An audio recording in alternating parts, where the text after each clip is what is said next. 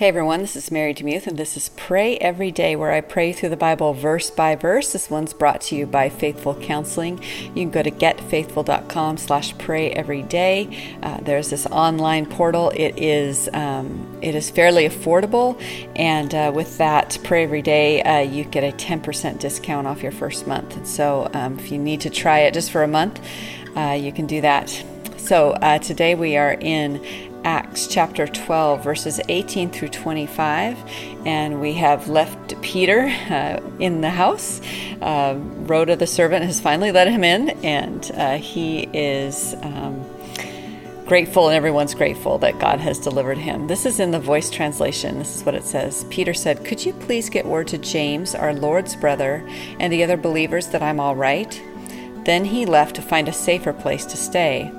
But when morning came and Peter was gone, there was a huge uproar among the soldiers. Herod sent troops to find Peter, but he was missing. Herod interrogated the guards and ordered their executions. Peter headed down toward the coast of Caesarea, and he remained there. At this time, there was a major political upheaval. Herod was at odds with the populace of neighboring Tyre and Sidon, so the two cities sent a large group of representatives to meet with him. They won over one of Herod's closest associates, Blastus, the director of the treasury. Then they pressured Herod to drop his grudge. Cooperation was important to the two cities because they were all major trading partners and depended on Herod's territory for food. They struck a deal, and Herod came over to ratify it. Dressed in all his royal finery and seated high above them on a platform, he made a speech. And the people of Tyre and Sidon interrupted with cheers to flatter him. The people said, "This is the voice of a god. This is no mere mortal."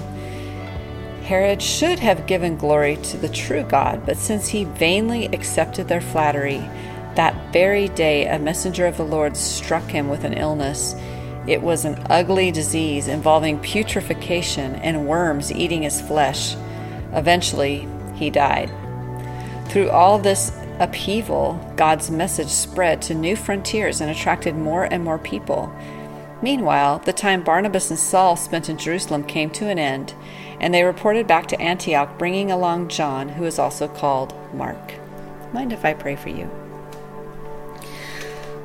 Lord, we see we just see some instances of pride, I guess.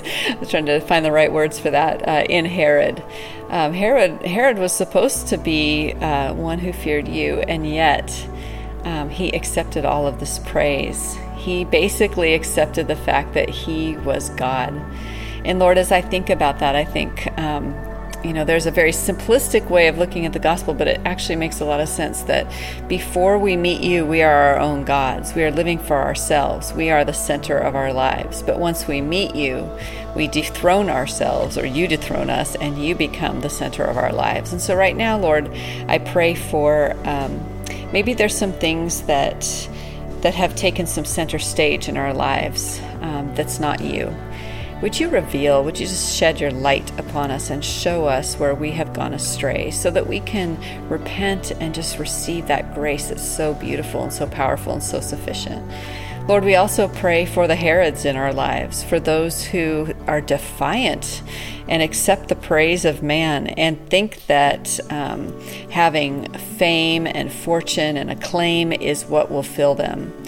Lord, I know that that's an empty life, and many of us listening here today have experienced that, where we might have gone to the very end of that particular pathway and only to find it empty. Lord, we have that God-shaped hole inside of our hearts, and only you can make us fulfilled, happy, and free. And so we pray for our friends who are chasing after the illusion of control, the illusion of fame, the illusion of having everything together. And we pray, Lord, that they would find you. Would you send other Christians into their lives to share the gospel with them in a very tangible and beautiful way? We don't want to prescribe how you're going to bring those people to you. I used to think it was always up to me, but that's not it. Your plan is so much greater than me, of course, thankfully. So Lord, by whatever means necessary, would you bring our loved ones to you? we give you permission to work in their lives however you see fit. And we want to see them know you so desperately. We desperately want to see that. So we know that you love to answer that prayer, and we place it in your hands, in your capable hands. Pray all of this in Jesus' amazing name. Amen. Thank you so much for listening to Pray Every Day. If you want to help the podcast, you can give it a rating on iTunes or Stitcher or Spotify or wherever you're listening, or Alexa, the Alexa skills. If you want to write a review, that would be absolutely lovely. 2 to 3 sentences is all it needs, and it helps more people get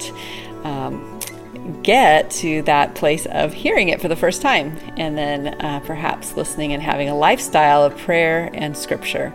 Thank you so much, and have an incredible day. You are loved.